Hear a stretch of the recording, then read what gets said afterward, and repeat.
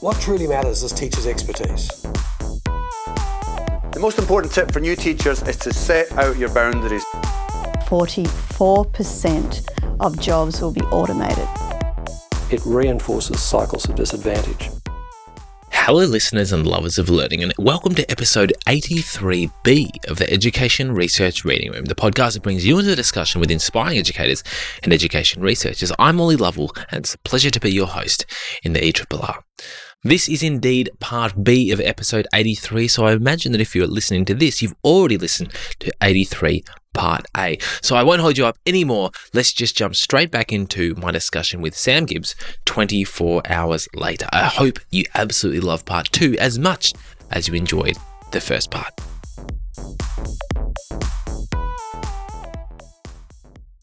Sam Gibbs, welcome back to the Education Research Reading Room. Thanks, Ollie. It's great to be here again.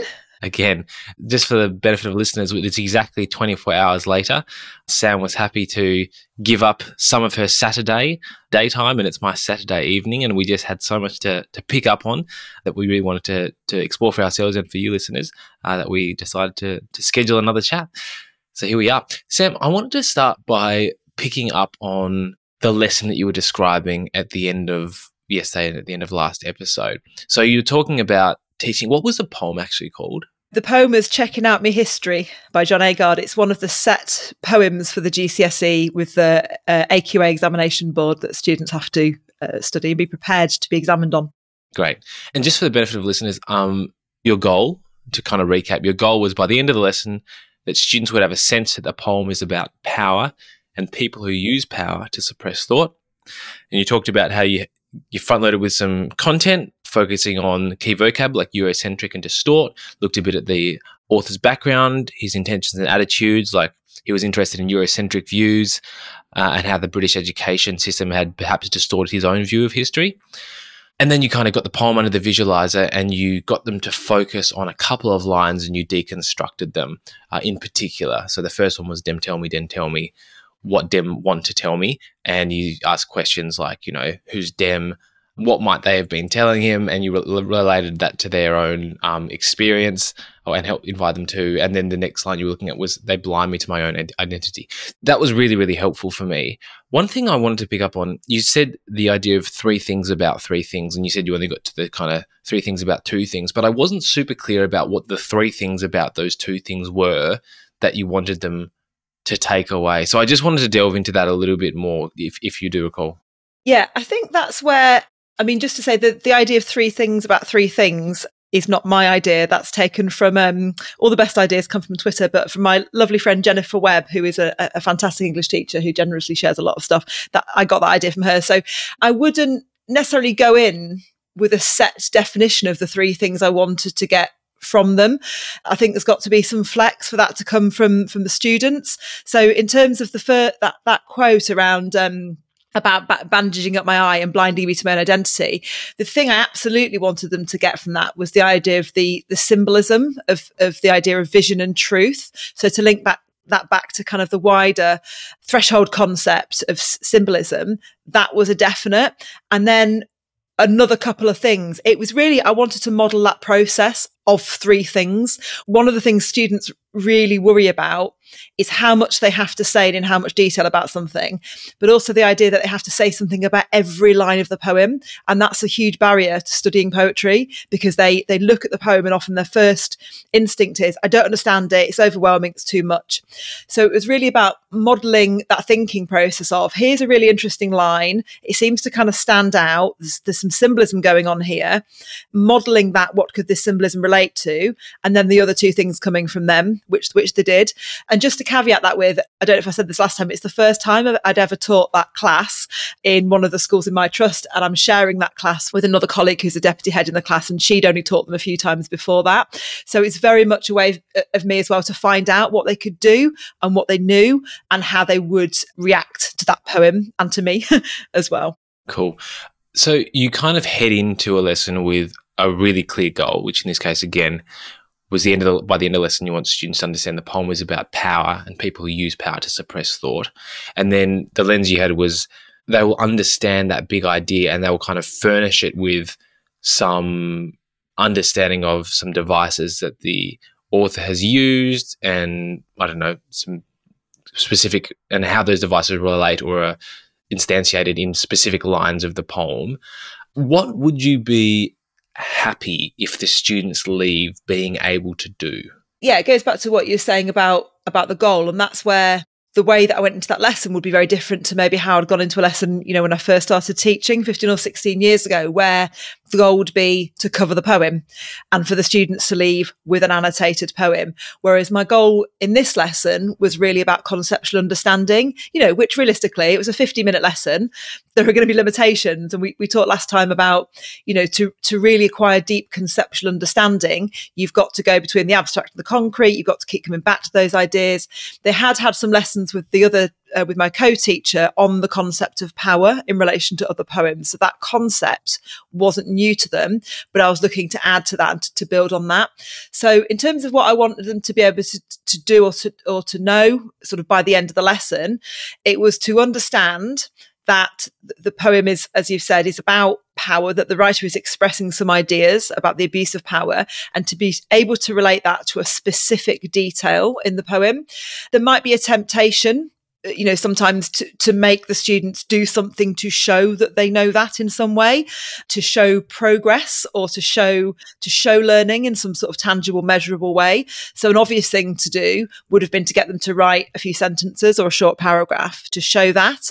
For me, it was more important in that lesson that the understanding was there, and the way that they and that didn't get tied up with the product, as sometimes happens, where students then get fearful because you've asked them to write something and then they panic. How do I start the sentence? What comes next? And just remember, this is currently a lower attaining group, in terms of thinking about scaffolding their thinking and also their building their confidence. They were kind of considerations as well.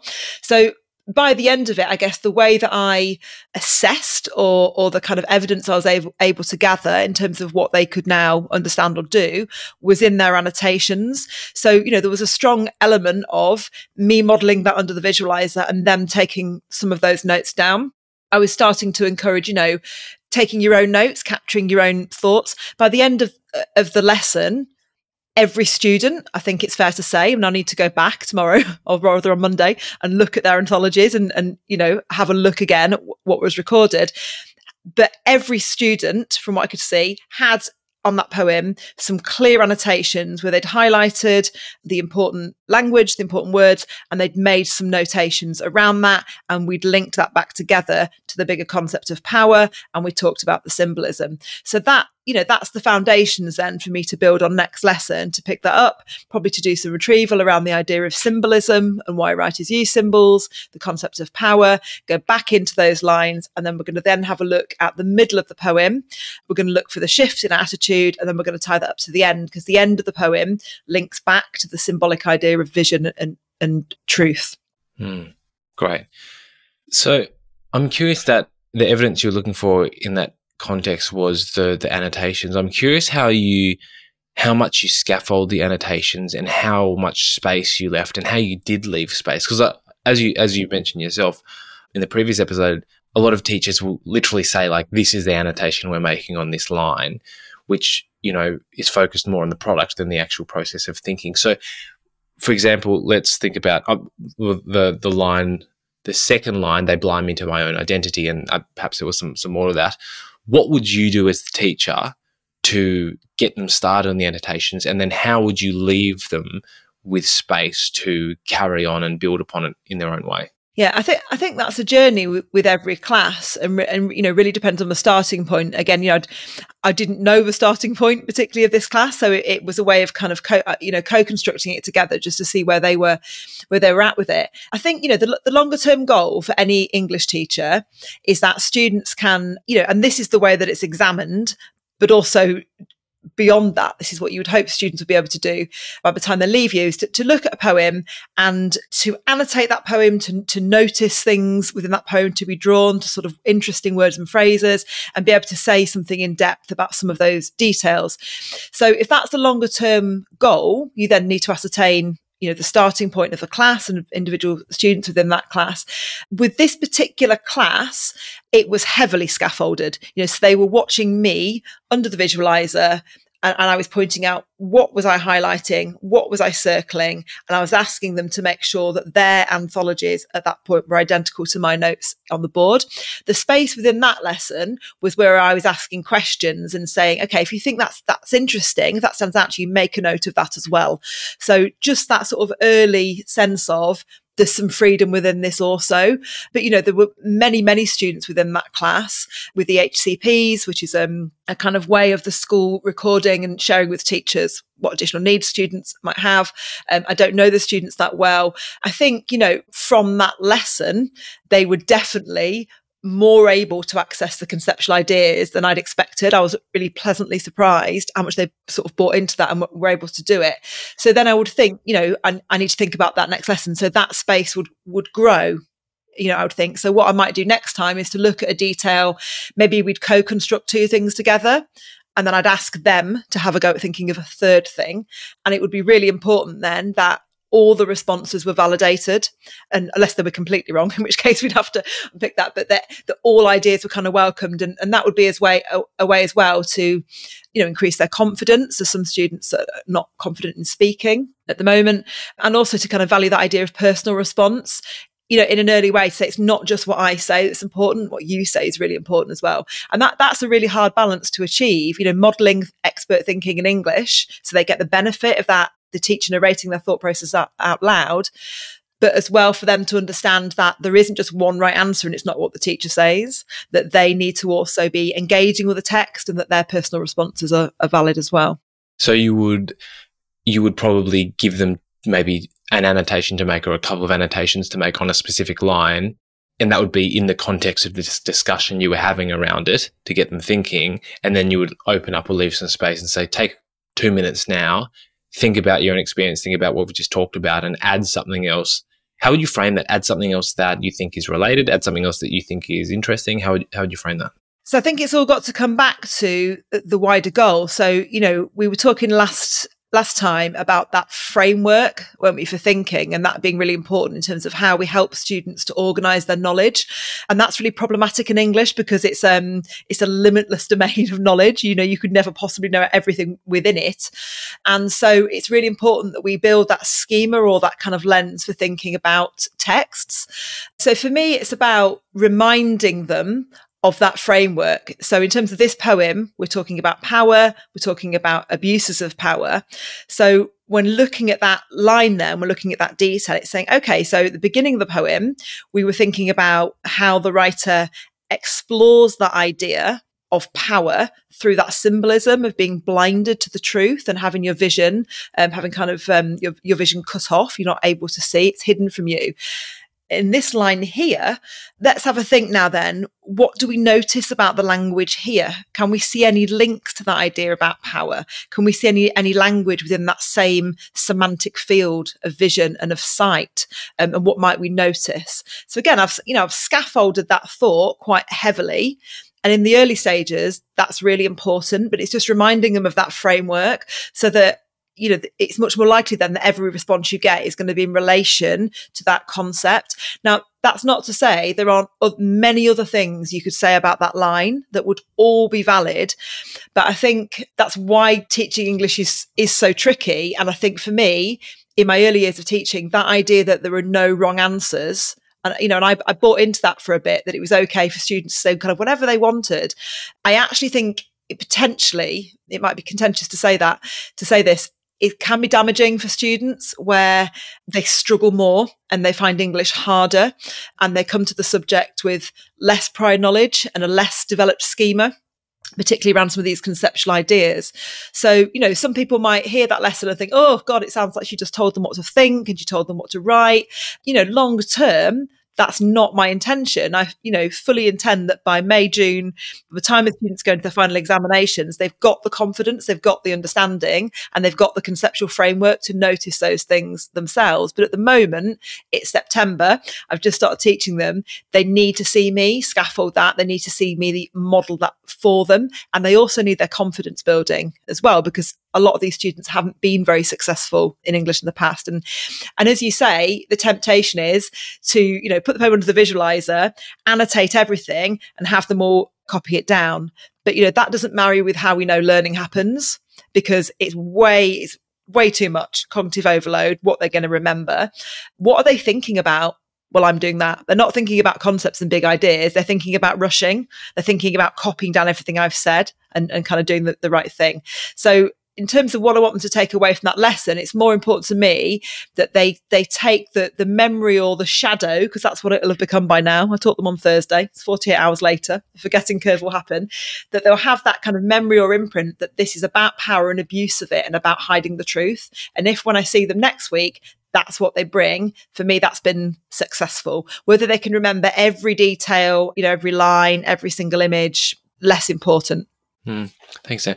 I'm sure you answered it in there, but just for myself, because you said there was a lot of valuable stuff in there, but I struggled to hold the thread of my own question. Actually, could you remind me and remind listeners that the kind of the single sentence invitation you would give to students to add their own thought? How would you phrase that in the classroom before you set them on that task? So I might say something along the lines of, and I haven't done this now, so I'm planning my own lesson for next week out loud. It would be a case of reminding them about what we'd done. So when we looked at this previous line, the way we approached it was, we had our big idea about power and the abuse of power, and we understand the writer's attitude to that. Therefore, we read the beginning of the poem and we looked to notice any particular words or phrases that linked to that idea of abuse of power.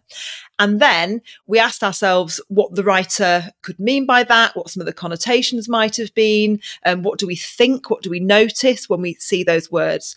And we came up with 3 things. 2, we came up together as a class, and then I asked you then to add some of your own ideas, something like that, if that's what I'd done. Today, then, we're going to look to another detail in the poem, and we're going to do the same thing. So we've still got our big idea about power and abuse of power. We've been noticing this semantic field around the idea of vision and sight. So let's look at this quote together now, and just take a minute now to have a look at it. I would then read it out. I might do choral response or ask the students to read that out in some way. And then maybe give them a couple of minutes. Just have a think now. Just make a couple of notations around that quotation. What do you notice? What do you notice? What are you seeing?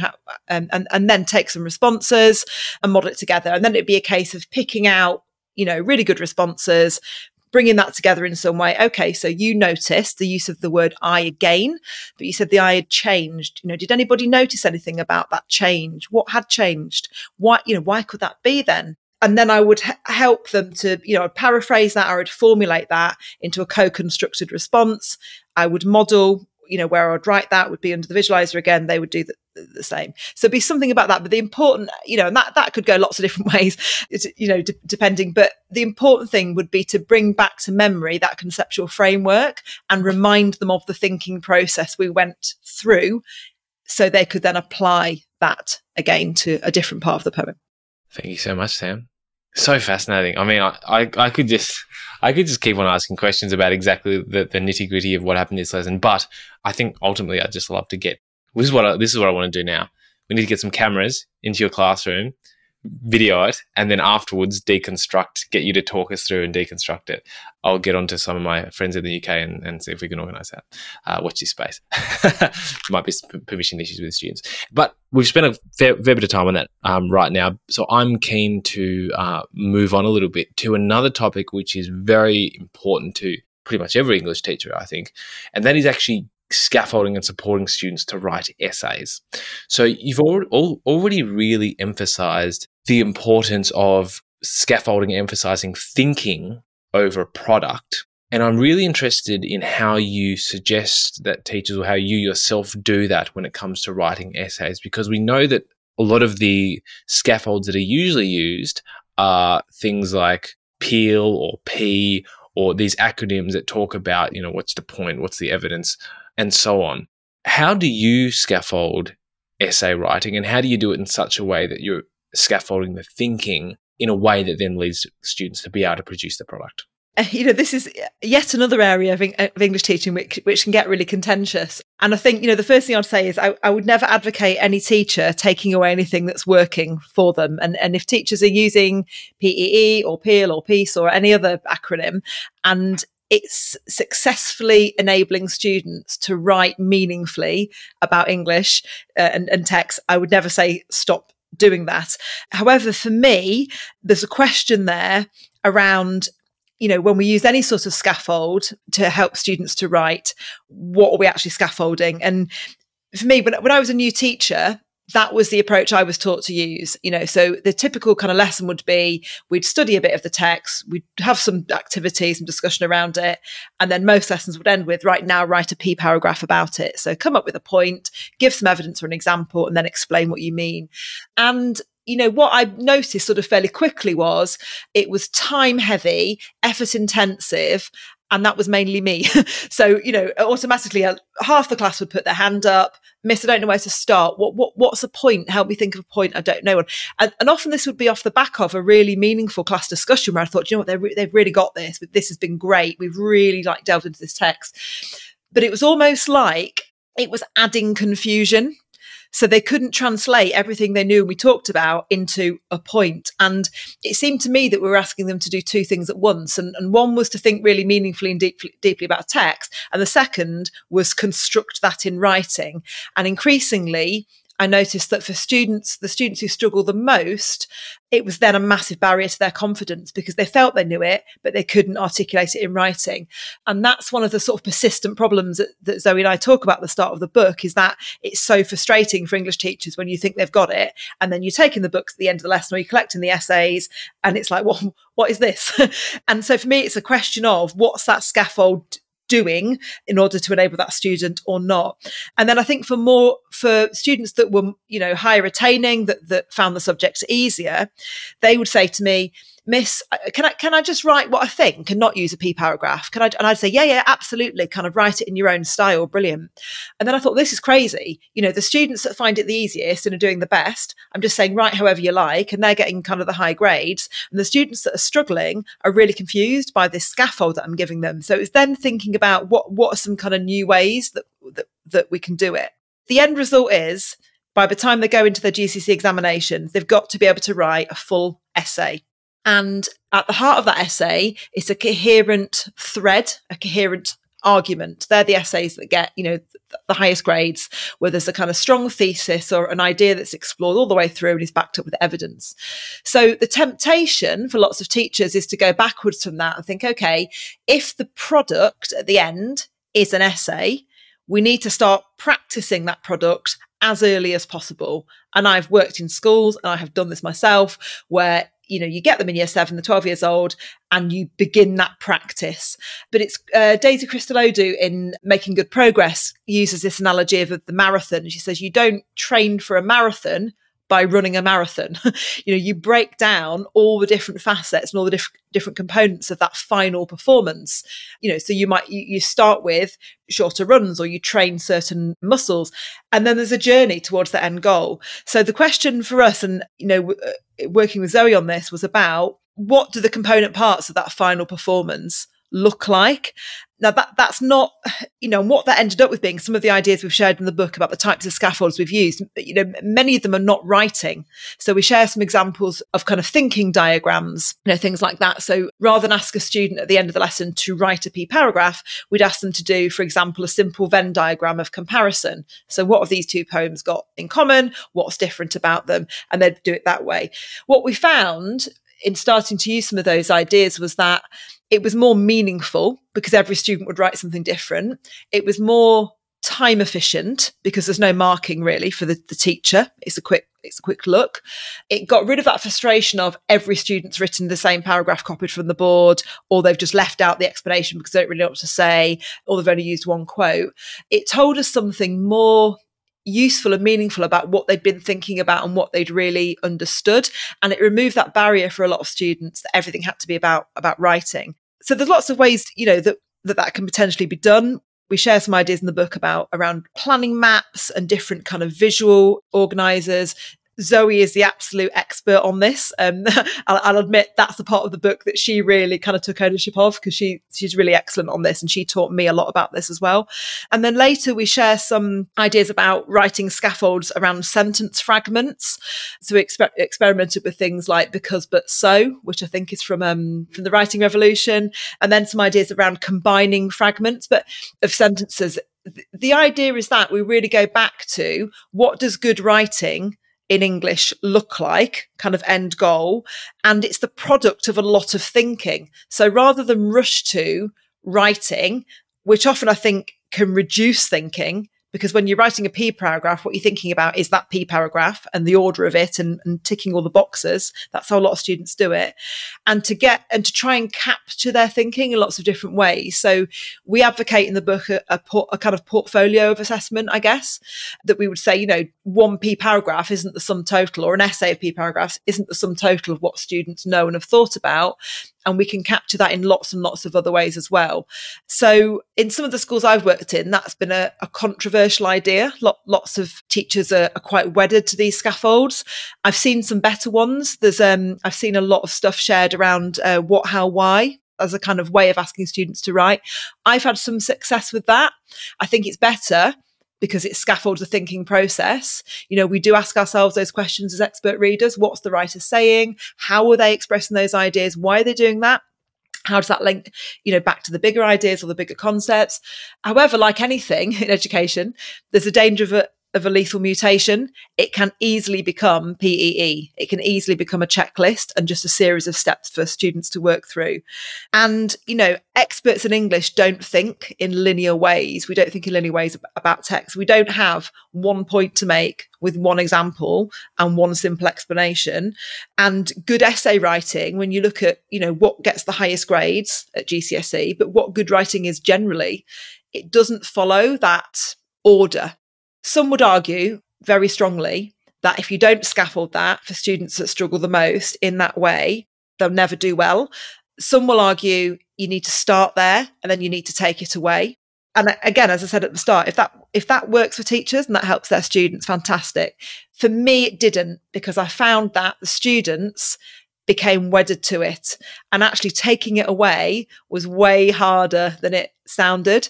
And other things, such as some of the ideas that I've talked about and we show in the book, have worked better for me with classes that I've taught. Thanks, Sam. So one of the key things I took away from what you said there is helping teachers and students to think about the idea structure that sits behind the writing piece. And so one of the concrete examples you gave there was the Venn diagram, which, I'm not that familiar with the kind of prompts that are used in English essays, but I imagine something's like compare and contrast, or maybe that's what the key instruction word discuss means. Does discuss mean compare and contrast? No, I think we just say compare and contrast. Okay, so compare and contrast. So a Venn diagram could be an idea structure that sits behind that. So if a student can construct a Venn diagram that accurately represents, similarities and differences between ideas in the text, that's actually a great thinking scaffold. And that's something that, you could then layer some more concrete kind of writing scaffolds on top of that to support students to actually put it into words, but they're starting from the actual thinking. I'm wondering if there are some other, I know you said this was more Zoe's domain, but I'm wondering if there are some other examples that you can provide for kind of idea structures that can be used as scaffolds for particular things that students are required to do within essays. One thing we talk a lot about in the book is the idea of kind of mind mapping. So we share some sort of ways of doing that with essays as a kind of planning process before you would start writing. It's about visualizing those connections and those links. It's thinking about what's the framework or what's the kind of schema that you want students to build around this text that they need before they start writing. So if we took, for example, a text that a lot of teachers in the UK will be familiar with, which is an inspector calls, it might be that we want to explore a particular moment in the text in relation to the big idea and the bigger concept. So in that text, it's all about social injustice, the injustice of the class system, use of power. It's like every text is about power that we've talked about. So it might be that we would, take that episode. So there's an example of one of the characters, Sheila Burling, and she goes shopping and she meets the main character in the book, Eva Smith or Daisy Renton, who's dead, and all the different characters in the Burling family are responsible for that in some way. And we might want to explore Sheila's responsibility in that. So it might be that we take that episode and we break down on the board together or on the visualizer, how we do it, the different events in that episode. So I might write them out. So Sheila, what does she do? Well, she goes dress shopping. What does she do next? Arrow. She tries on a dress and it doesn't fit her. Next arrow. She gets jealous. Next arrow. She sees Eva laughing and she thinks she's laughing at her. Then she gets her fired. Next arrow. So we'd plot out those events. And then it's thinking then, if I'm going to ask them to write later down the line an essay about, or a piece of writing about Sheila's responsibility in this, and I need them to link it to the ideas within the text, the big idea around social injustice, but also some of those bigger concepts we've talked about around characterization, which is really important in this one. So I need to help students to visualize how all of those things link together. So I would put those on the board, then we'd go through, and again, I would model that question making process. So I might say, right, let's look at this bit then. Sheila tries on a dress that doesn't suit her. So then I might draw an arrow down. Right, what can we infer from that? Well, what's interesting about that? Well, it's something that Eva couldn't afford. Why couldn't she afford it? Next line down. Well, she's a working class woman and, she's surrounded by things that she can't afford. She's working in a shop full of stuff she could never have. Right. Okay. So we're getting from there a textual detail, arrow note, starting to explore some of those ideas. So it's modeling visually on the board how you can take a textual detail, ask questions about it and link it back to a bigger idea. And what's quite nice to do sometimes when you've define those bigger ideas in a text. So this one about power, to have some little visuals for that. So an example we share in the book is, it's kind of rows of people in a triangular shape to show hierarchy. So every time we come back to the idea of power, we might show that to students. So I might now draw that on the board next to that moment. So this is a moment about power. And then we could co-construct the rest of that sort of mind map together. Right, okay, so let's look at the next bit. Right, she's become jealous. Right, what can we say about that arrow? Well, this relates to the idea that Priestley, the author, is suggesting that, even Sheila's got her difficulties. She's a middle-class woman, but she's got these expectations on her as well. Right, okay, I'm going to add to that. So again, in the early stages of doing this with the class, you would really heavily scaffold that. It's making that really visual mind map with students who are able to do so. You would co-construct that. They would offer lots of things. Eventually, you might just give them a moment from the text and ask them to do their own mind map completely and to notice it. But for me, it's about, and there are millions of ways you could do that. It's about, have students done enough thinking? Have they constructed that framework in their own minds? Have they made those links and connections between the text, the characters, the events, bigger concepts and bigger ideas, and then those threshold concepts? Have they organized their knowledge enough to start writing an essay? And to me, that's where a lot of students fall down and find it difficult. They start writing before they've done that, and then they're almost making it up as they go along. Now, the next step for me from that mind map would be, right, we've got an essay question now, which is, to what extent is Sheila responsible for what happened to Eva or something like that? Or how does Priestley explore ideas of responsibility through Sheila? If I'm confident that they can map out all that thinking and it's organised, and I can see that every student's done that and we've really thought about that, the next step is they should be able to write a thesis statement. So taking those ideas now, construct that into the argument that you're going to have. Now, again, in the early stages, you might get lots of students with very familiar thesis statements if you've modelled that. The end goal is all of their thesis statements would be different because all of their mind maps would be different. But the benefit for me then as a teacher in terms of assessment is, if I then look at the thesis statements and I want to give some feedback on them, and I think, actually, that one's not great, that student doesn't seem to have grasped it, rather than asking myself the question, well, is it because they can't write a thesis statement? Is it a writing barrier? Is it a vocabulary barrier? Is it the articulation? I could look at the mind map and go, well, hang on a minute, this is really good and really well organised, and they've done this largely on their own, and they have made those connections, but in writing, it's not brilliant. So I've got a better idea of why. If I look at the mind map and go, yeah, that's not great. The connections are not right there. They've got confused. I know it's about the lack of organised knowledge rather than about the writing itself. So all of these ideas that we share in the book, and we just talked about there, for me are ways to ensure students have done enough thinking before they start writing. And we can't rush that, because if you rush it, what you end up with is essays that are underdeveloped, that don't show their personal response and, aren't as good as they could be. And for a teacher, it's really hard to work out then why, what are the barriers? That's really powerful. I think the main thing I'm taking away here is just the importance of coming back to that idea structure that sits behind the writing, because that is the basis that we need to write from.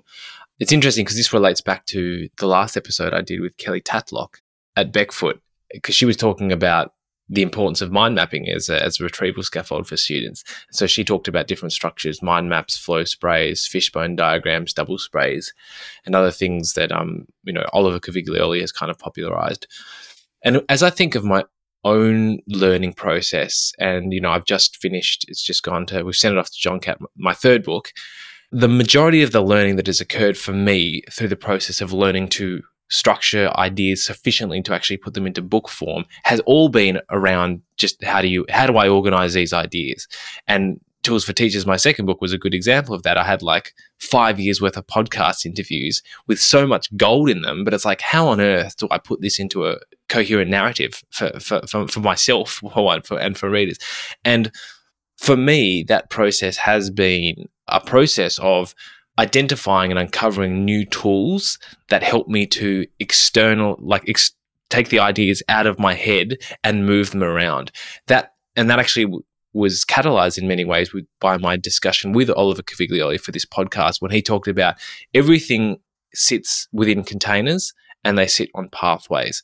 And he talked about some ideas, and following that, what I started to do was, it's evolved now, but the first thing I did, and this was for cognitive load theory, I would get all the ideas that I thought I wanted to include in a chapter. It wasn't actually sticky notes, because sticky notes cost too much money. I would just cut up A4 sheets of papers into about 20 squares, write headings on them, put them on the table, and then just rearrange them, put them into groups, i.e. containers, then eventually put them on a pathway. And that was like a massive revelation for me, because before that, I was spending so long moving around massive chunks of text in documents and just really struggling to build coherence. You might have also seen in today's podcast, that the draft for today's podcast discussion, I had all these weird P57 references. And that's because through my podcasting, I've worked out ways to organize ideas more efficiently and reference them. And so your key message from this whole section about what's the idea structure that sits behind the writing piece, it's really hitting home for me, because working out how to organize ideas has been the core of what's helped me to do what I have been able to do over the last 8 or so years with ideas. And so it's really, really exciting to me that teachers like yourself are thinking more explicitly about how do we scaffold this process for students so that we can unlock for them power of organising ideas in ways that it's going to help them to more effectively express themselves. Yeah, it's really interesting. I had a very similar conversation last weekend at Research Ed with Sam Crome, who's just written a great book called The Power of Teams. And he was sharing with me how, as he was writing that book, he'd had some help from somebody whose name I'm afraid I can't remember, but around exactly what you've just said. How, when you're writing a book, how can you organise your ideas coherently under chapters or under kind of categories? And I found that really powerful. I'm writing something myself at the moment, and I took that idea back. And I think increasingly there are tools. I don't know if you're familiar with Evernote, but I've just discovered that, and it's changed my life. It's just a way to save and capture all the different blogs and research articles and sort of different things you read under categories. And it's that, what are the tools that help us externally to organise our minds when we're thinking about lots of different things? And when Zoe and I wrote this book, that's exactly how we did it ourselves. In the early days, we sat down with huge pieces of paper and we mind mapped everything out. We mind mapped out all our big threshold concepts. In fact, this is where the idea from the book came from. We sat down one day and thought, right, what is setting? we did a huge mind map of all the different ways we see setting represented in different texts, and then we went round and circled all the things that stood out and seemed to connect together, and that's where the kind of ideas come from. So I think that's how humans think. We think in really messy ways, but if we want to externalize that in some way, like students have to do through writing or through examinations as kind of the end result of these courses in English, we have to explicitly teach them ways to organize their thoughts before we ask them to put that into some sort of product. And as you say, we would do that ourselves as adults. And if we hide those processes from them and we don't help them to do that, their knowledge is going to be disorganized and messy, and therefore so is the product that they produce. And it's just good tools for life, right? It's not just about English. It's just about the way you think and becoming better at that. And, having more thinking people, definitely a good thing for the world. Yeah, 100%. It's really interesting, and it's also surprising. Like when we talk about, okay, you said you had a chat with someone the other week. You said you and Zoe went through this process of externalizing your ideas, get going big, writing out on the walls and massive things. I've said, like, this is what I've been doing. You said Evernote's the way to do it. I mean, I've been playing around and had a lot of, I feel like, in fact, Tools for Teachers were pretty much, the ideas were organized in a program called Obsidian, which is similar. And I've just got Peps McRae onto that one, and he's sent me an email the other day saying, I'm in love with Obsidian. So people who are serious and intrinsically motivated to do this work of organizing ideas use these methodologies to do it. And so it's so interesting and somewhat surprising that when we try to teach students to do that, this is not the main way that they're taught. It's like that's a huge and somewhat insane disconnect to me. And so it's great that there are people going back to it and thinking about how to scaffold that. And I think we can probably even go further along that journey. But it always surprises me when there's something that people do in the real world, and then when we try to teach students to do it, we just take a completely different approach that's completely disconnected from it. And it's liberating for students. They love it when you say, we're not going to, I've had students say, oh, miss, we're going to write another paper. Are we going to do another piece of writing today? It's like, no, we're going to draw it. They love it. It's liberating. It's something they can all succeed at. It's not caught up in, I've got to think about really carefully about, because writing is really hard, right? I mean, trying to write kind of the first chapter for the book I'm working at the moment, I could sit in Starbucks for an hour and like struggle with the first paragraph. And we all know it's hard. Once you get going, it starts to come together. But, for students, it's kind of removing for a lot of them that barrier. And as you say, validating that it's okay, that it's the thinking that's important that can be captured in different ways. And you're right, for me, that should be an intrinsic part of how we teach students in school generally, not just in English. But, here, there's just so much around the accountability system, the way that we're asked to measure progress. There's a lot of fear around letting go, I think, of some of those older ways of doing it. God, if they're not writing, what's in their exercise book? What are we going to spend our whole Sunday marking if they've just done some drawings, And, for me, it's liberating for teachers as well. I remember the Sundays where I would sit for hours and hours while my kids were, at the park with somebody else, grandparents, whatever, and plough through 35 exercise books, marking paragraphs that were all the same. And it was a complete waste of my time and added nothing to learning. So it's liberating on both fronts, and it's more meaningful. And I'm not saying that's the only way we do it. We only ever ask them to draw or do a Venn diagram or a mind map, but it definitely should be a big part of the way we understand what they've been thinking about and what they've potentially learnt, and a key way that we teach them to organise their own thoughts and their own learning, definitely. Couldn't agree more. There's many more threads I could pull on from that discussion, but we need to move on because there are several other big things for us to talk about. And one of them, Sam, is assessment. So keeping all the above in mind, the importance of these different concepts and the levels of concepts, the importance of emphasizing thinking over products, understanding the role of students' background knowledge, the concepts you've alluded to in terms of the background of the author and so on, how all this comes together. How on earth do we actually assess this, or do we just keep on getting kids to write essays? Yeah, I mean, it's an absolute minefield, this one, isn't it? For me, like, it always comes back to purpose.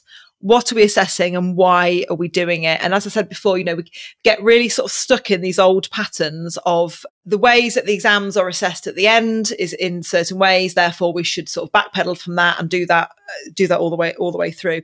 There are loads of really good conversations going on at the moment in the sector about assessment, and there are a lot of people who are way more expert on it than I am in terms of some of the theoretical underpinnings for that. And there's people doing sort of really good work around it. But I think one of the things we're really keen to sort of stress in the book and to really kind of emphasize is that curriculum should be the master, not the servant.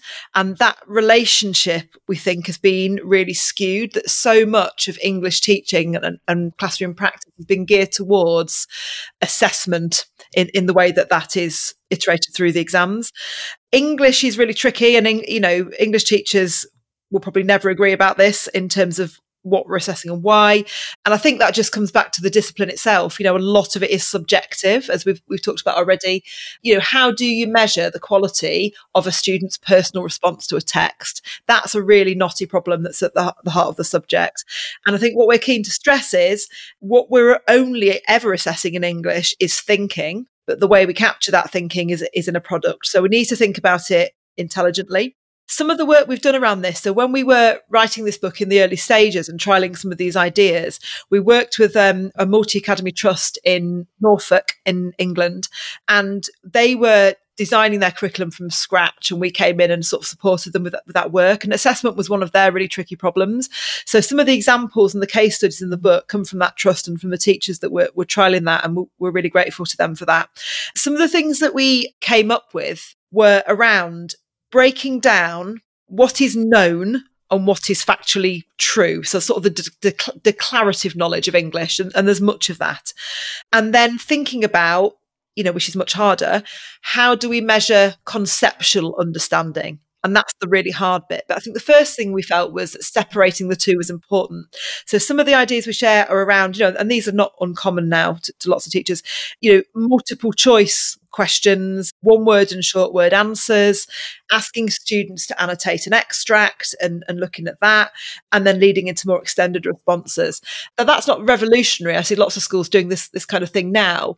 If we go back to what we probably would have done in the past, so the end of a unit of work on, for example, an inspector calls, the students write an essay and it's summatively assessed and they get a grade for it. The problem with that is, as we've sort of touched on already, how does a teacher identify from that why a student might have struggled with certain things, and whether they have the knowledge of the text and whether they have enough knowledge about writing and how to articulate their ideas can become really intermingled, and sometimes it's hard.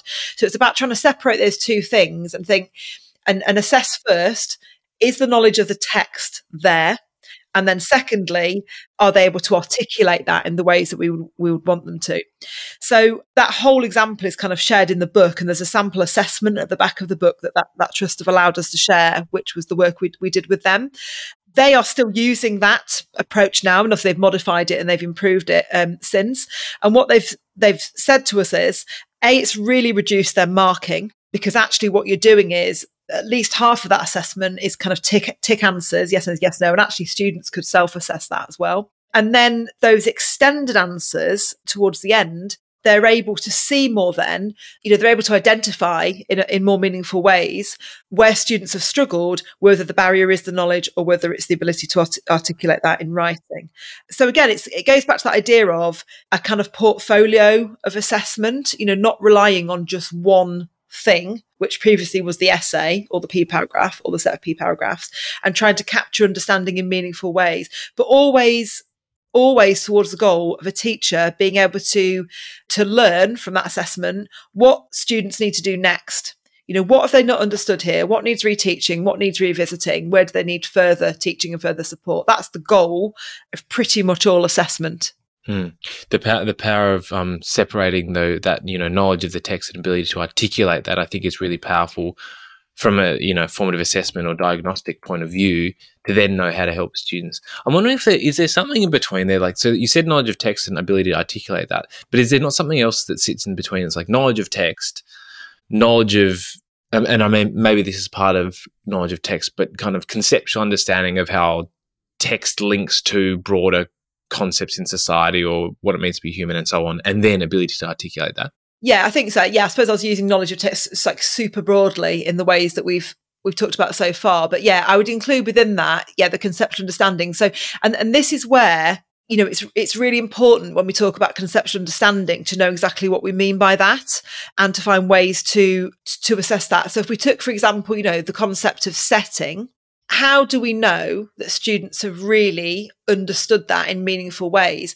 If we define that narrowly and say setting is about the places that a writer chooses for their story to happen, and they do that in different ways, we've got to ask the question then, have we explicitly taught that concept in its entirety? If we think about that concept, for example, we might say settings reflect aspects of characterization. Settings are not real places. Settings can establish context, for example, social class. Settings help us to establish mood. Settings evoke a sense of place that helps to orient you within the text. There's so much knowledge that students need to acquire that conceptual understanding that needs to be broken down. So in the examples that we share in the book, as we work through the assessment, there's the knowledge of the text, the characters, what's happening, the events, and there's the knowledge of the concepts are also assessed as well. And again, that's the work that needs to happen in departments of teachers working together at an early stage. There's a real danger that you just say you've got a concept-led curriculum and those concepts are in there, but they remain really broad and really abstract, and therefore students are never able to access them. That knowledge needs to be broken down as much as it can, just as much as knowledge of the text, the plot, and all the other things. Dear listeners, if you're finding this discussion stimulating and you'd like to be able to easily refer back to and remember some of the most valuable takeaways from our discussion, why not consider becoming a patron of the ERRR podcast? Patrons are listeners who contribute a monthly donation to support the ongoing production of the show and, in return, receive a summary each month of the key takeaways from the episode. Patrons also receive access to an interactive transcript of each episode, meaning that if you'd like to listen back to a specific part of the episode, you can simply do a word search for a key term, then be taken directly to the spot within the podcast and listen back at the convenient click of a button. This episode's summary will share the ideas of substantive, second order, and foundational concepts, the 9 concepts that Sam looked at as the basis of the 7 to 9 curriculum, the 5 foundational concepts that Sam and Zoe distilled to sit at the heart of English, links to David Didal's work as mentioned by Sam and the English curriculum at the Oat Academy more broadly, general advice for structuring a curriculum around concepts, Sam's overview of teaching a quality English lesson, takeaways about teaching essay writing without referring to shallow strategies, insights about how we can assess English in ways that get to the heart of student knowledge both thoroughly and efficiently, and so much more. At higher tiers, ERRR supporters also have access to a members-only podcast with special insights and episodes that go beyond the standard ERRR, clip requests of your favourite episode segments, and even the opportunity to personally connect with me to discuss teaching and learning. So if you'd like an actionable summary of this episode of the ERRR podcast and to explore additional benefits such as the members-only podcast, and if you'd like to support the ongoing production of the show, simply go to patreon.com/ERRR and sign up to support the show for as little as the price of a cup of coffee per month. That's patreon.com/ERRR to support the show and help to keep it sustainable for the long term.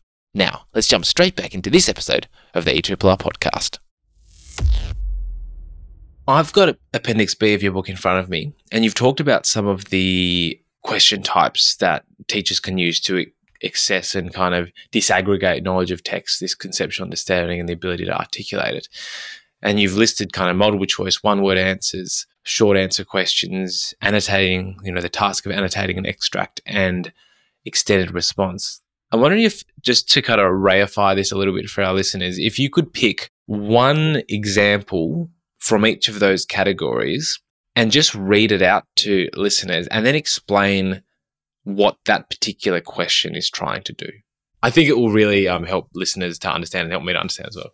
Yeah, so the example that we share in the book is from a scheme of learning that we co-created with the teachers within the trust that I mentioned. So this was a Year 7 scheme of learning on narratology and context. So it was the first big threshold concept that they studied. That was forefronted at the beginning, and then they explored those concepts through Sir Gawain and the Green Knight, which is a text translated by Simon Armitage. So it was the pre-teaching of the concept and then the study of that through and how that was shown through the text. So this was their end of term assessment. So what we've tried to do is marry their assessing their understanding of the text in all the ways that we normally would, but also assessing their understanding of those concepts as well. So the assessment split up into different sections. So the first one is multiple choice. There are 5 questions. So some of the questions are textual. So for example, in which century was the text written? But another example of one which would test the concept of narratology, test their understanding of that, is which statement is true?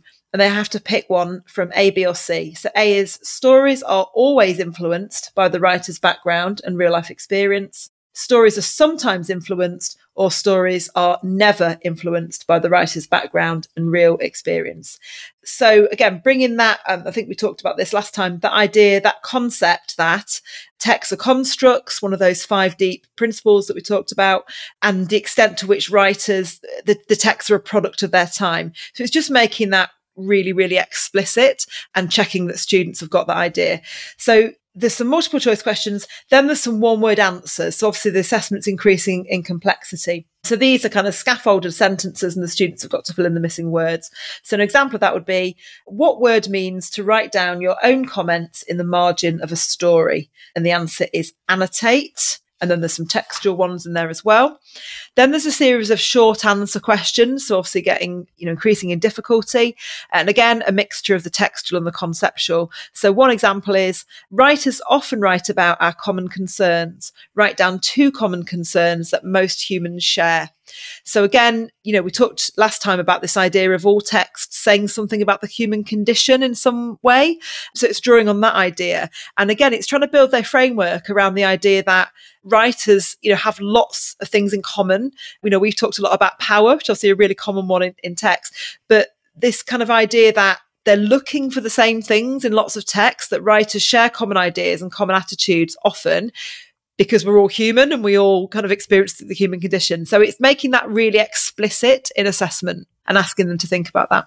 In terms of answers to that question, so the question was, writers often write about our common concerns. Write down 2 common concerns that most humans share. If a student wrote love and then loneliness, does that count as an answer, or what will you be looking for there? So that concept of narratology has been taught throughout this unit.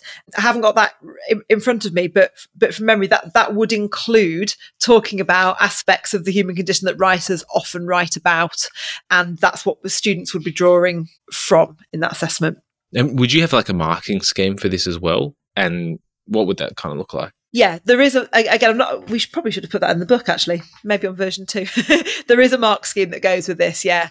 And it would mirror the GCSE examination mark scheme in the sense that it's always, here are valid answers, but there may be others. But that's the way of kind of English marking. So again, it's like judgment of the marker. Is that within the realms of reasonable? And they get the mark for that. And then there's a section then on annotating an extract. And it's quite heavily scaffolded within this assessment. So they've got an extract from Sir Gawain, the text. There's a few bits that have been highlighted in bold within that for them. And then there's 5 things that they're asked to do with that extract. And again, this is really to break down, if they're struggling to annotate, why, and therefore how does that inform a teacher with what to do next, compared to what we might have done previously, which is give them an extract and just say annotate it. So for example, one thing they're asked to do is highlight a relevant quotation and to add the following annotation in the margin. And the annotation is, suggests they were having a lot of fun together. So they're being really guided towards the quotation, but it's got to match with that annotation. So there's a couple of things going on there. It's, have they understood the text? Because are they going to find the right quotation? But it's also modelling, again, that process of annotation. So the idea that it suggests something and that the annotation is short and snappy. And then another example, sort of flipping it, would be add a relevant annotation to the line in bold at the end that says, no nobler knights had come within a castle's wall.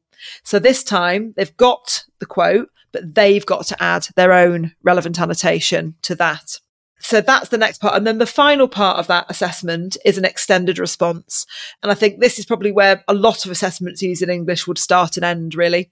So the question is, how does the story of Sir Gawain and the Green Knight reflect the values of the time in which it was originally written? And the guidance is, refer to examples from the extract.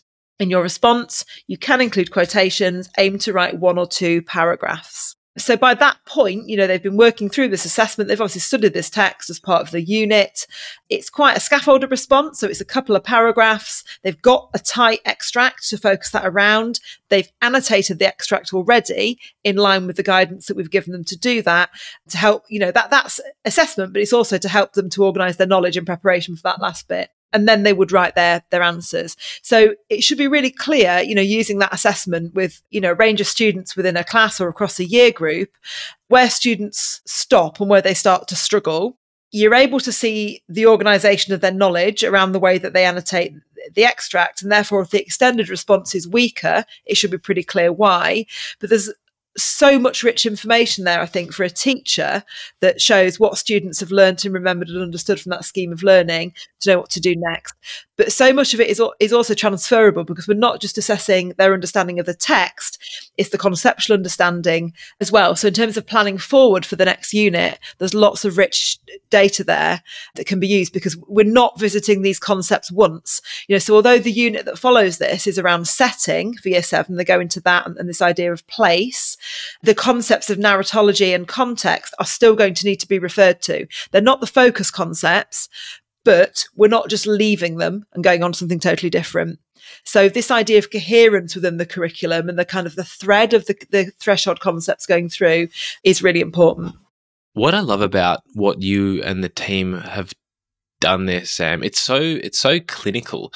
You've thought about what are all of the ingredients, what are all the stepping stones that a student needs to walk across in order to be able to achieve success with this final kind of cumulative task, which is the extended response.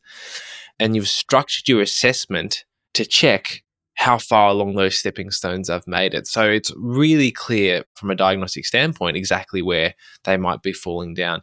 And the other thing that's really fantastic is you've done it in a way that's efficient for teachers to mark and efficient for them to analyse. So I think for me, that's what I'm taking away from this.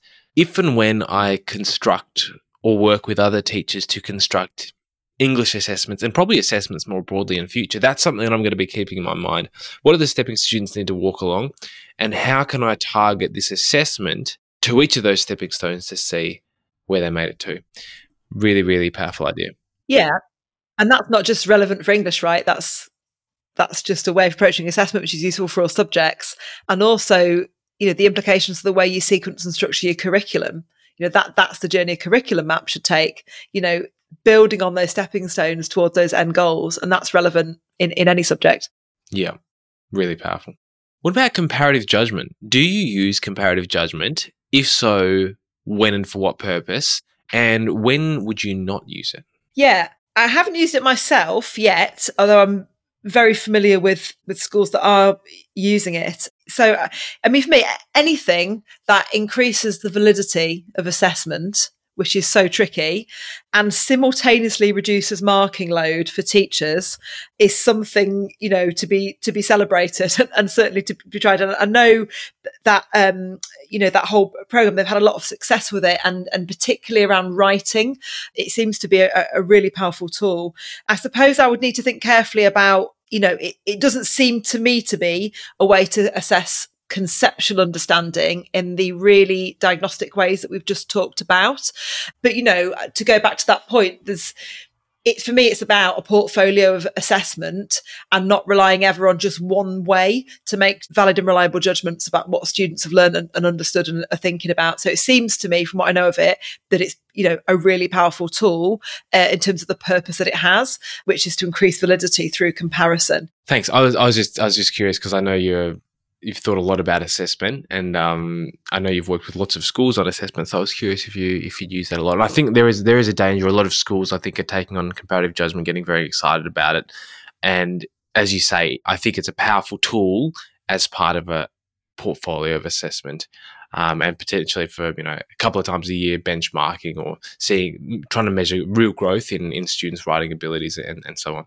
Sam, in your book, something that you emphasize is a word you've used a lot in today and the previous podcast is the word co-constructing. And something that you really emphasize in your book is the importance of going along this journey together of constructing the curriculum, coming to a deeper understanding of a concept-based approach, and so on. And something you really want readers to be wary of is kind of rushing ahead, having a head teacher, or a head of department kind of writing out the whole scheme of work and getting everyone to apply and so on. What are some of the things that a head of department can do, or someone leading change within a department can do, to take teachers along the journey towards more of a concept-based curriculum and lessons, as you've been describing to us in this episode and the last, in such a way that really does involve them and leads to sustainable rather than transient change? Yeah, I think that's really important. And, I'll caveat that by saying I've been in that position. So I spoke, last time we met about the school that I worked in when the new specifications came in, and Zoe and I were able to work together on the curriculum. And we did that, initially to start with, and then started on our own and then started to involve people. But we had the job of selling that to everybody and trying to bring them along with us. And I think that's where we really learned and understood the power of that. There's no point the head of department having in their head their really clear understanding of what the curriculum should look like, and then just saying to teachers, right, here we go, here's your PowerPoints, your schemes of learning, kind of everybody go off and teach it. Because we've talked about this idea of the curriculum being the map or the journey or the schema that we want students to have. The starting point has got to be that teachers have that there's a shared understanding around the purpose of the curriculum, the aims, the goals and the outcomes, but more importantly, how all the knowledge and skill and understanding that they intend to teach hangs together and is connected. So, for me, teachers working together collaboratively, having high quality, meaningful curriculum conversations is the key to all of this. And too often I see the opposite of that. Teachers being told what to teach, given the resources and told to go off and do it, and then being criticised when they don't do it in the way that somebody had in their head. So for me, getting everybody working together on this is not only important for those reasons, it's also really empowering for teachers, and it's intellectually stimulating. So I think, the first step is to sell the vision. If you're going to make, and everybody will have a different starting point, but, some people will be on the road to this. And lots of people have contacted us since writing this book to share where they are in their own schools on this journey. Others have said to us, I want to do this, but I just don't know where to start. Where do I start? It's really defining the purpose.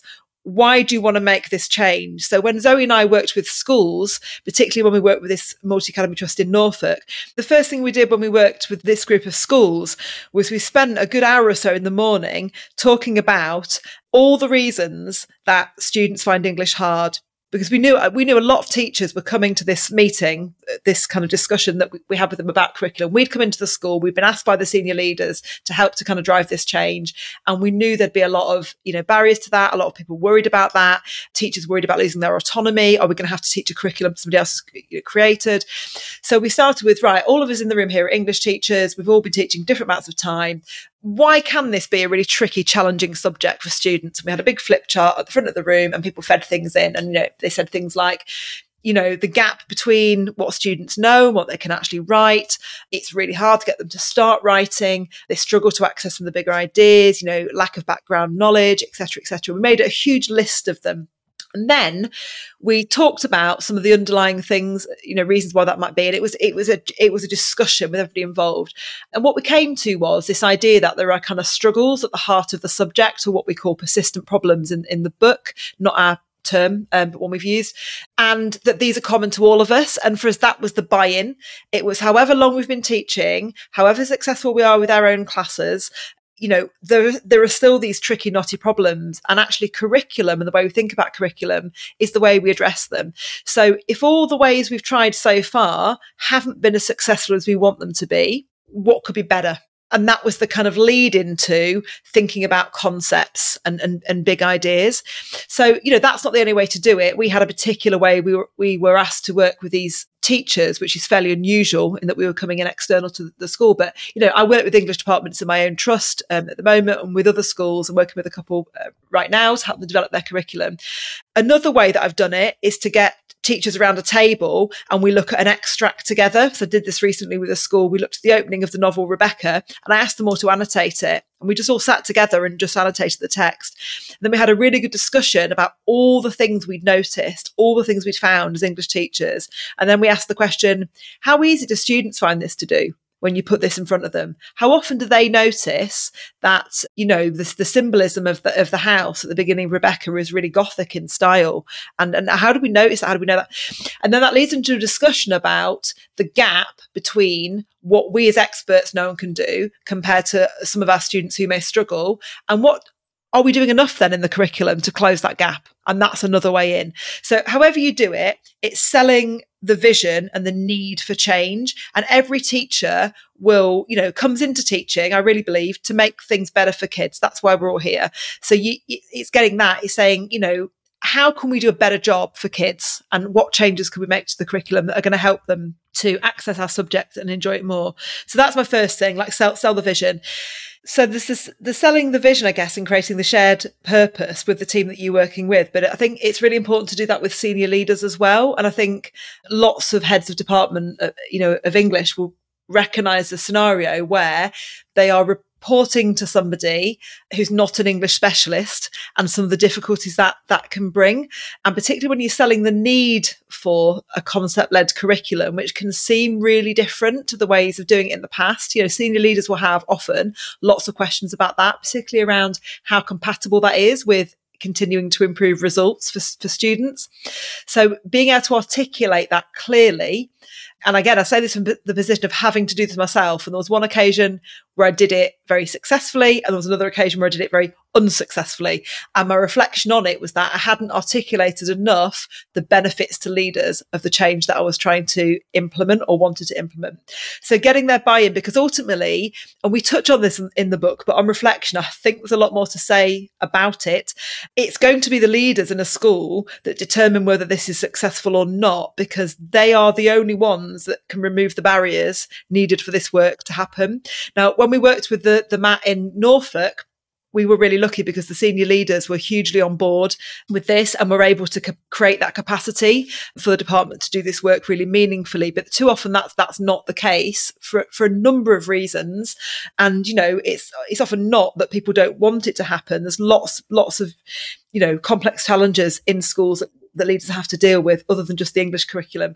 But for this to work and for a department to be able to meaningfully recreate a curriculum in the ways that we've talked about, they need the time. We are time poor in education, but it's only leaders that can create that time. It can be done. And the schools that I'm really lucky to work with in my trust, we prioritise CPD. Teachers are given time, a lot of time in some cases to do that work. But leaders need to remove those barriers. And, because it's not quick and it's not easy. Zoe and I, in creating our curriculum, it took us 18 months to do that work for the Multi Academy Trust. Zoe was working on it full time. I was working 4 days a week for an organisation at the time and doing this 1 day a week. And we created a Key Stage 3 curriculum. Now think about asking teachers teaching 5 or 6 lessons a day and a head of department trying to do that and run a department to create a high quality curriculum. It's really hard and it's intellectually difficult work as well, but enjoyable work. So leaders, the second thing I would say is then that leaders have to remove those barriers and they have to create the time. And then it's about sustaining it. And I think as a head of English, you have to quality assure that curriculum. You have to, be assured that what's being delivered in classrooms marries with that shared purpose, that shared vision, and those ideas that you created together. That's not just about going into people's lessons and observing them and checking all the time. It's about continually reflecting and reviewing and refining that curriculum as well. But the thing I see most often is that gap between what's in the head of department's head and then what's actually happening in classrooms. And I think you can't underestimate the link between quality curriculum delivery and CPD. And again, one of the things we talk about a lot in the book and we would really advocate for is subject-specific CPD. So it's that ongoing, it's not enough to assume that even when you've spent ages together and you've done really great work creating a really high quality concept-led curriculum, that on its own isn't going to be enough to sustain that. And teachers need and are entitled to, I really believe, high quality subject specific CPD. And, that can happen in lots of ways, but at the heart of curriculum implementation, in my view, is continuing high quality dialogue and conversation around that all teachers are involved in. That can be, through kind of coaching conversations. It can be through ongoing dialogue in departments. It can be done through meeting time. It can be looking at poems and texts that you're going to teach and working on those together and drawing out some of the key things that you want students to work on. But again, that comes back to leadership.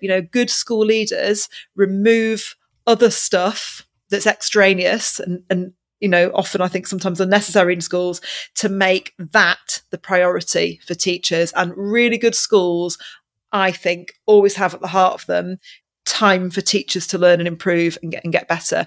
So for me, it's the vision, creating the vision, the shared vision, and getting the buy-in from your team and from senior leaders. It's working with senior leaders so that the barriers are removed for teachers to be able to do that work. And then it's about ongoing high quality curriculum conversations and subject specific CPD that helps to sustain that work. That's a lot. It's a mission. It's not easy.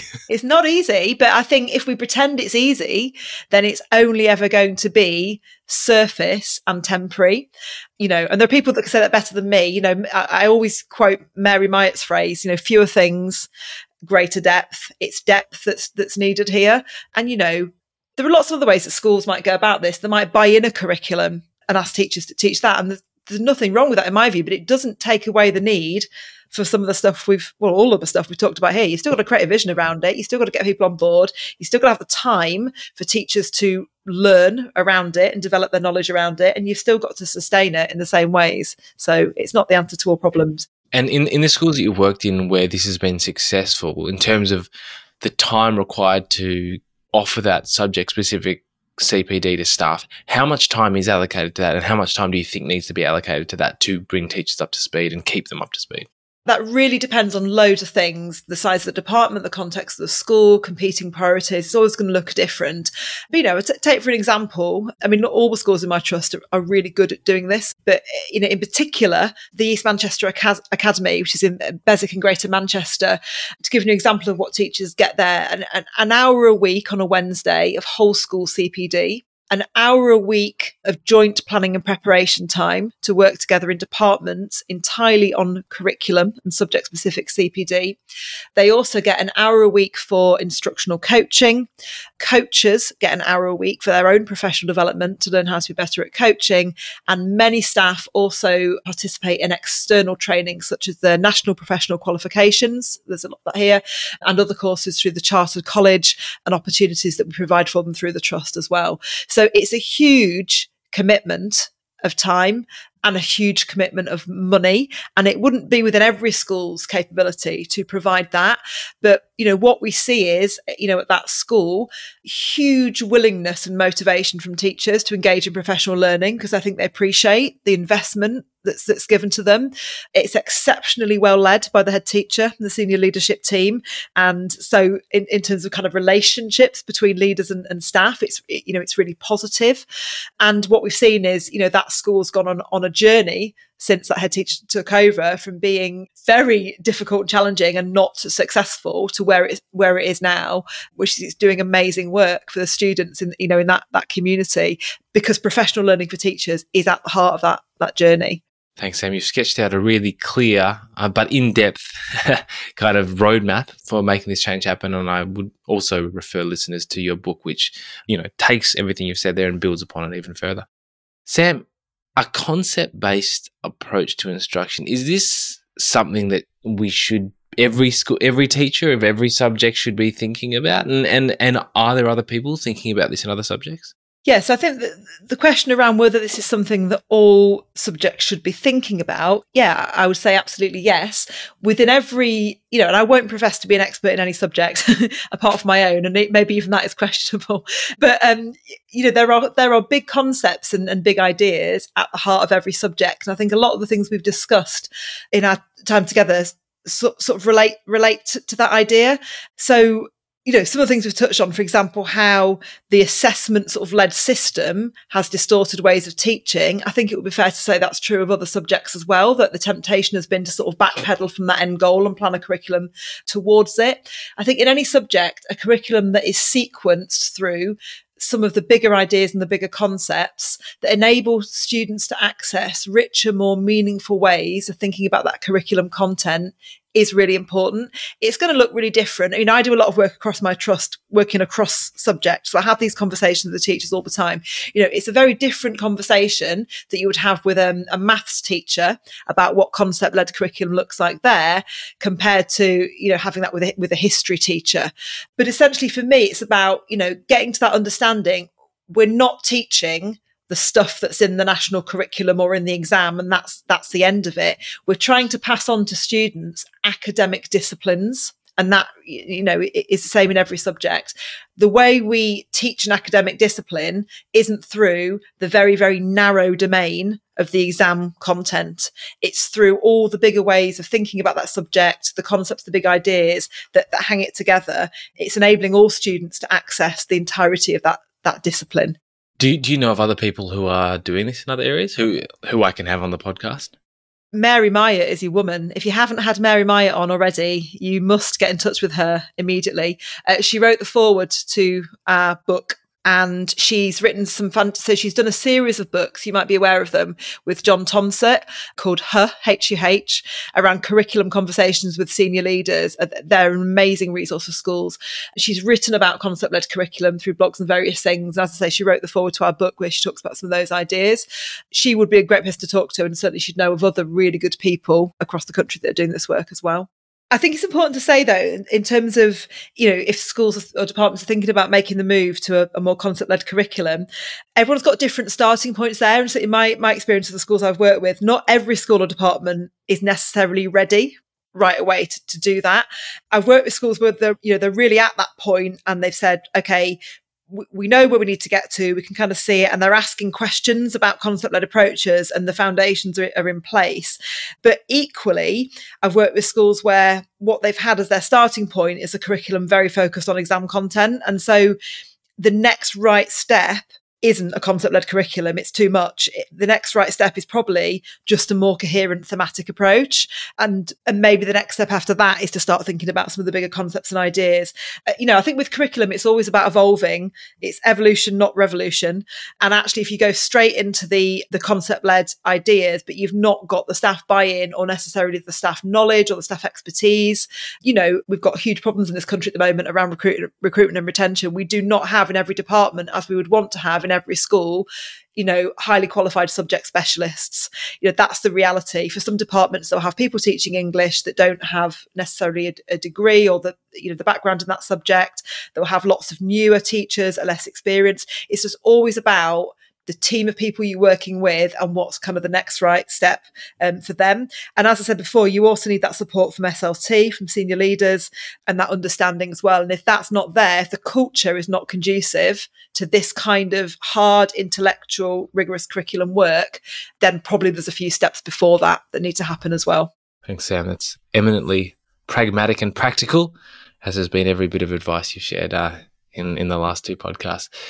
I'm wondering, Sam, if teachers want to start by changing one thing, you've given us the big kind of picture approach, but if they want to change one thing to move themselves towards more of a concept-based approach, what would you suggest they do? I think it probably goes back to something we've talked about a little bit already, which is this idea of kind of starting with persistent problems. And, you could do this individually yourself. We could do this ideally with colleagues. Asking that question, in our subject, what do pupils frequently struggle to understand? And I think it's likely that the root cause of that is probably conceptual understanding. The next question is, the pupils that have got really high levels of understanding, what are they getting? that others aren't? What threshold have they crossed? And I think that's the starting point for a concept-led curriculum, because thinking about concepts are the way we address some of those underlying struggles that students have. And then the next thing would be to map it out. So like when Zoe and I did, when we started this work, I said previously, we got big pieces of paper out and we said, right, students that are doing really well have really grasped this idea around setting and how writers use setting. Let's map it all out. What do they know that other students don't know? What do we know? And we mapped it all out. And it was that thinking that we did that prepared us then to think about what would then look like in the curriculum. So the starting point for me is what makes a subject hard for the students who need our help the most, and what do we know about it that they don't? And then how could the curriculum close that gap? And I would always advocate that being done through dialogue and conversation in departments. Sam, 3 book recommendations. Okay, so the book that I've read most recently, and I read over the summer, and I think you also had this book mentioned on your last conversation with Kelly, is Sarah Cottingham's book, Audrey Bell's Assimilated Theory of Learning. For me, I mean, I just love that book. It took me all summer to read it because I had to keep stopping and thinking about it and tweeting about it and talking to people about it. To me, that's the theory that backs up the concept-led approach, and I wish I'd read it or Sarah had written it before I wrote my book. And actually, in the early stages of writing my book, I did have a good conversation with her where we unpick some of this stuff. For me, that idea about bodies of knowledge and subsumers, essentially they are the bigger concepts that we feed with all the other knowledge, is the theory that supports concept-led curriculum. And Sarah is also a lovely human and person. So I would really recommend that book. Secondly, I've recently read Simon Sinek's book, Start with the Why. And I think there's so much in there that's relevant to schools as well. And we've talked about this a lot today and previously.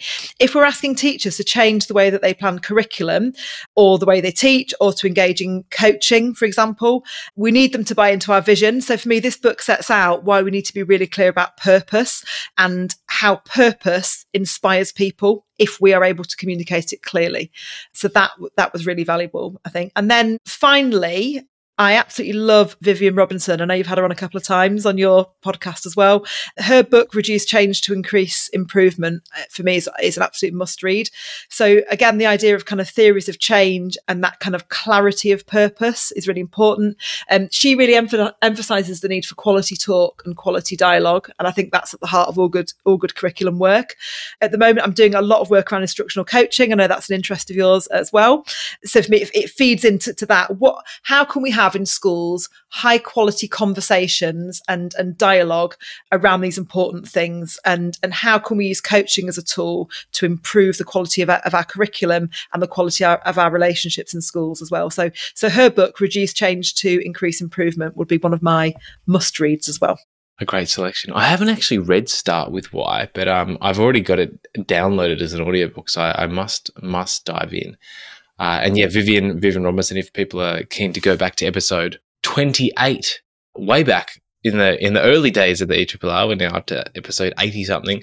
Vivienne and I discussed that book, and that was a really enjoyed that conversation. And I'm actually hoping to have Sarah on in the very soon future to discuss her new book as well. And I might actually try to get this podcast discussion to her before we record, so that my discussion with her can build on this one. I recognise though that would be giving her 4 hours of homework to do, which is probably quite demanding. But I'm sure she'll enjoy hearing from you anyway. And she's just had a baby, so I'm sure she'll really appreciate that. Yeah, I know. Sam, what are you currently most excited about? I'm really excited at the moment about the quality of conversation in the sector around curriculum and around CPD. And I just think there are some amazing organisations at the moment, such as the Teacher Development Trust, the Chartered College, Iris Connect.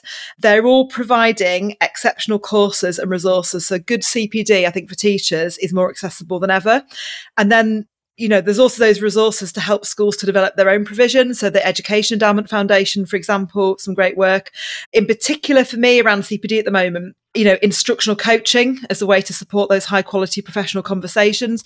Quite a loaded topic at the moment. There's an argument going on right now on Twitter about it again. But I think, there's a real benefit to coaching when it's thought about really carefully and in context. And as I say, I'm working on a book about that at the moment with my really good friend and colleague, Alex Reynolds. So we're really excited about that. And that's going to focus on how schools can train up and work with and develop instructional coaches who are also teachers within their schools. And I think as well, despite the fact that there are really significant challenges in the UK at the moment, and we see the ways that they manifest in the education sector. For me, the thing that really excites me is the professional generosity and support that I see, all the time. So many people sharing ideas and resources, not for any sort of personal gain, but genuinely because they just want to make the system better. I see it in my trust all the time across my 4 schools, amazing colleagues that are so generous. There's a fantastic network set up by my lovely friend Tracy Goodyear for people who lead CPD across trusts. There's a huge group of us now. We meet every month. We talk about how we can make our schools and our trusts better and make learning for teachers better. That's all done for free. It's just people's time and collaboration. Just this week, 2 colleagues from different trusts near to me have given their time freely to come and help me with stuff and to collaborate. So, I think that's really exciting that there are just so many good people trying to work together to do good work who care about other people's schools and trusts as much as they do their own. And, I think when we collaborate and share in that way, it's young people, isn't it, that benefit. And that's what really gives me hope. A great message, Sam. And any last calls to action, things you'd like listeners to go away today and do? It's probably just to emphasise what I just said, that I think, our profession is at its best when we engage in that kind of thoughtful, nuanced dialogue and when we share our expertise and when we remember that, we're all here for the same reason, which is improving the outcomes and life chances of young people. So I guess my call to action would be asking yourself that question. What more could you share? What more could you contribute? Who else could you talk to? And I think without being sort of too political about it, I think we can't afford to sit around and wait for governments to improve things. I think we've got to be that change we want to see and do everything we can to improve our schools and the system by working together and collaborating towards that shared purpose. Sam Gibbs, thank you so much for the 4 hours that you have donated to the ERRR podcast over the last 2 days and the last 2 episodes, and no doubt from the structure and coherence of your answers, the other additional time you took to considerately prepare. 3 big takeaways for me. One, that line you said in the first episode, there is intrinsic value in the process of meaning making, I thought was really powerful and is one that I'll be pulling out in future as well. The second idea of the importance of scaffolding thinking over products and really thinking to yourself, what is the idea structure that sits behind the writing piece that we're hopefully hoping to scaffold students towards. And the third one is that idea of assessments that target the stepping stones towards success, I think is really powerful as well. In addition to obviously the actual 5, big ideas that sit behind English.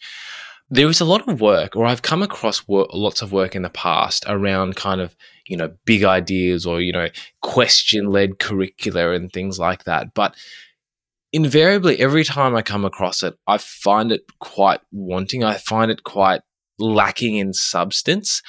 But the reason why I'm so excited about the work of yourself and Zoe and other people who you have alluded to in our last 2 conversations is you've managed to have this kind of big idea focus at the same time as furnishing that with concrete and knowledge-rich material, the backing of a deep understanding of cognitive science, and also a real explicitness. Like, if you want to do this as well, you can do these things.